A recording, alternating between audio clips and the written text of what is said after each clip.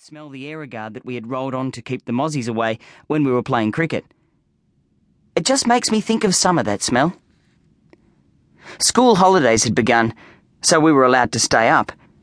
We started to play cards, at 21, betting with matchsticks. After a while, Danny said to Jim, "You know all that beer? The Garbos wouldn't miss a few bottles. They wouldn't know who was leaving it out for them and who wasn't. If we got there before the Garbos, we could, you know." "What, take the Garbos' beer?" said Stee. "But you hate beer, Danny." "How would you know?" "Because you had a sip of Dad's half an hour ago and nearly choked."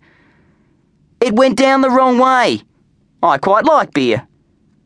I know that Jim doesn't like beer either, but they seemed so excited by the idea that the taste of beer didn't really matter. I kept quiet.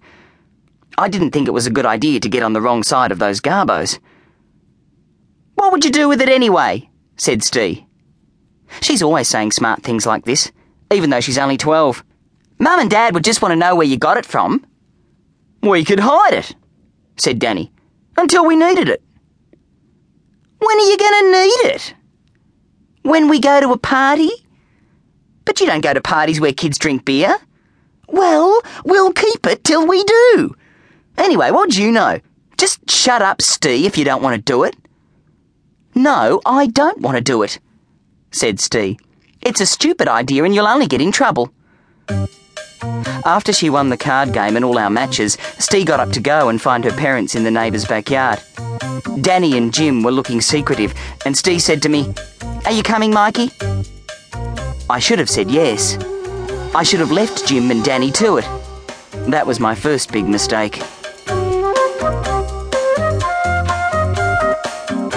Chapter 2. 4:30 a.m. It was 3 days before Christmas Day. Jim and Danny planned to set their alarms for 4:30 the next morning. Because I share a room with Jim, that meant that I was going to be woken up as well. Part of me didn't want to go with them. I didn't want any beer and I was actually scared stiff. But Jim thinks I'm scared of so many things.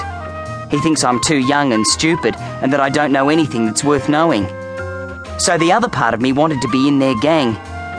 And I suppose I was surprised that they'd let me. "Now," said Jim when I was going to bed that night, "you have to go to sleep with your clothes on." "Why?" I asked. "So we can sneak straight out and not wake up Mum and Dad. We won't go out the front door because they might hear us. We'll go down the side. And make sure you wear dark clothes so we won't be noticed." I was tired and already had my pyjamas on, but I did what he said. I was wondering who would be around to notice us at 4:30 in the morning. It was so still and hot and I couldn't get to sleep. It felt funny wearing clothes in bed. The cicadas had stopped making their racket, but the dog next door was barking at something. I was thinking of my duck, Sebastian, in the backyard.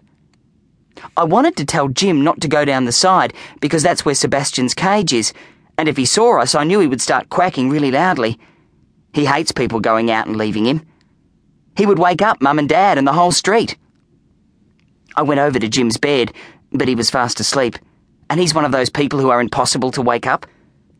Even though I was really worried, I must have got to sleep because the next thing I knew I had that heavy, headachy feeling that you get when you've been woken up at a time you're not used to being woken up at, like 4:30 a.m. I wanted to roll over and keep sleeping, but Jim was shaking me. I got up. My clothes were all crumpled and sweaty. Our room smelt stuffy. "Come on," Jim said quietly. "Let's do it." He crept out into the hallway and down the stairs.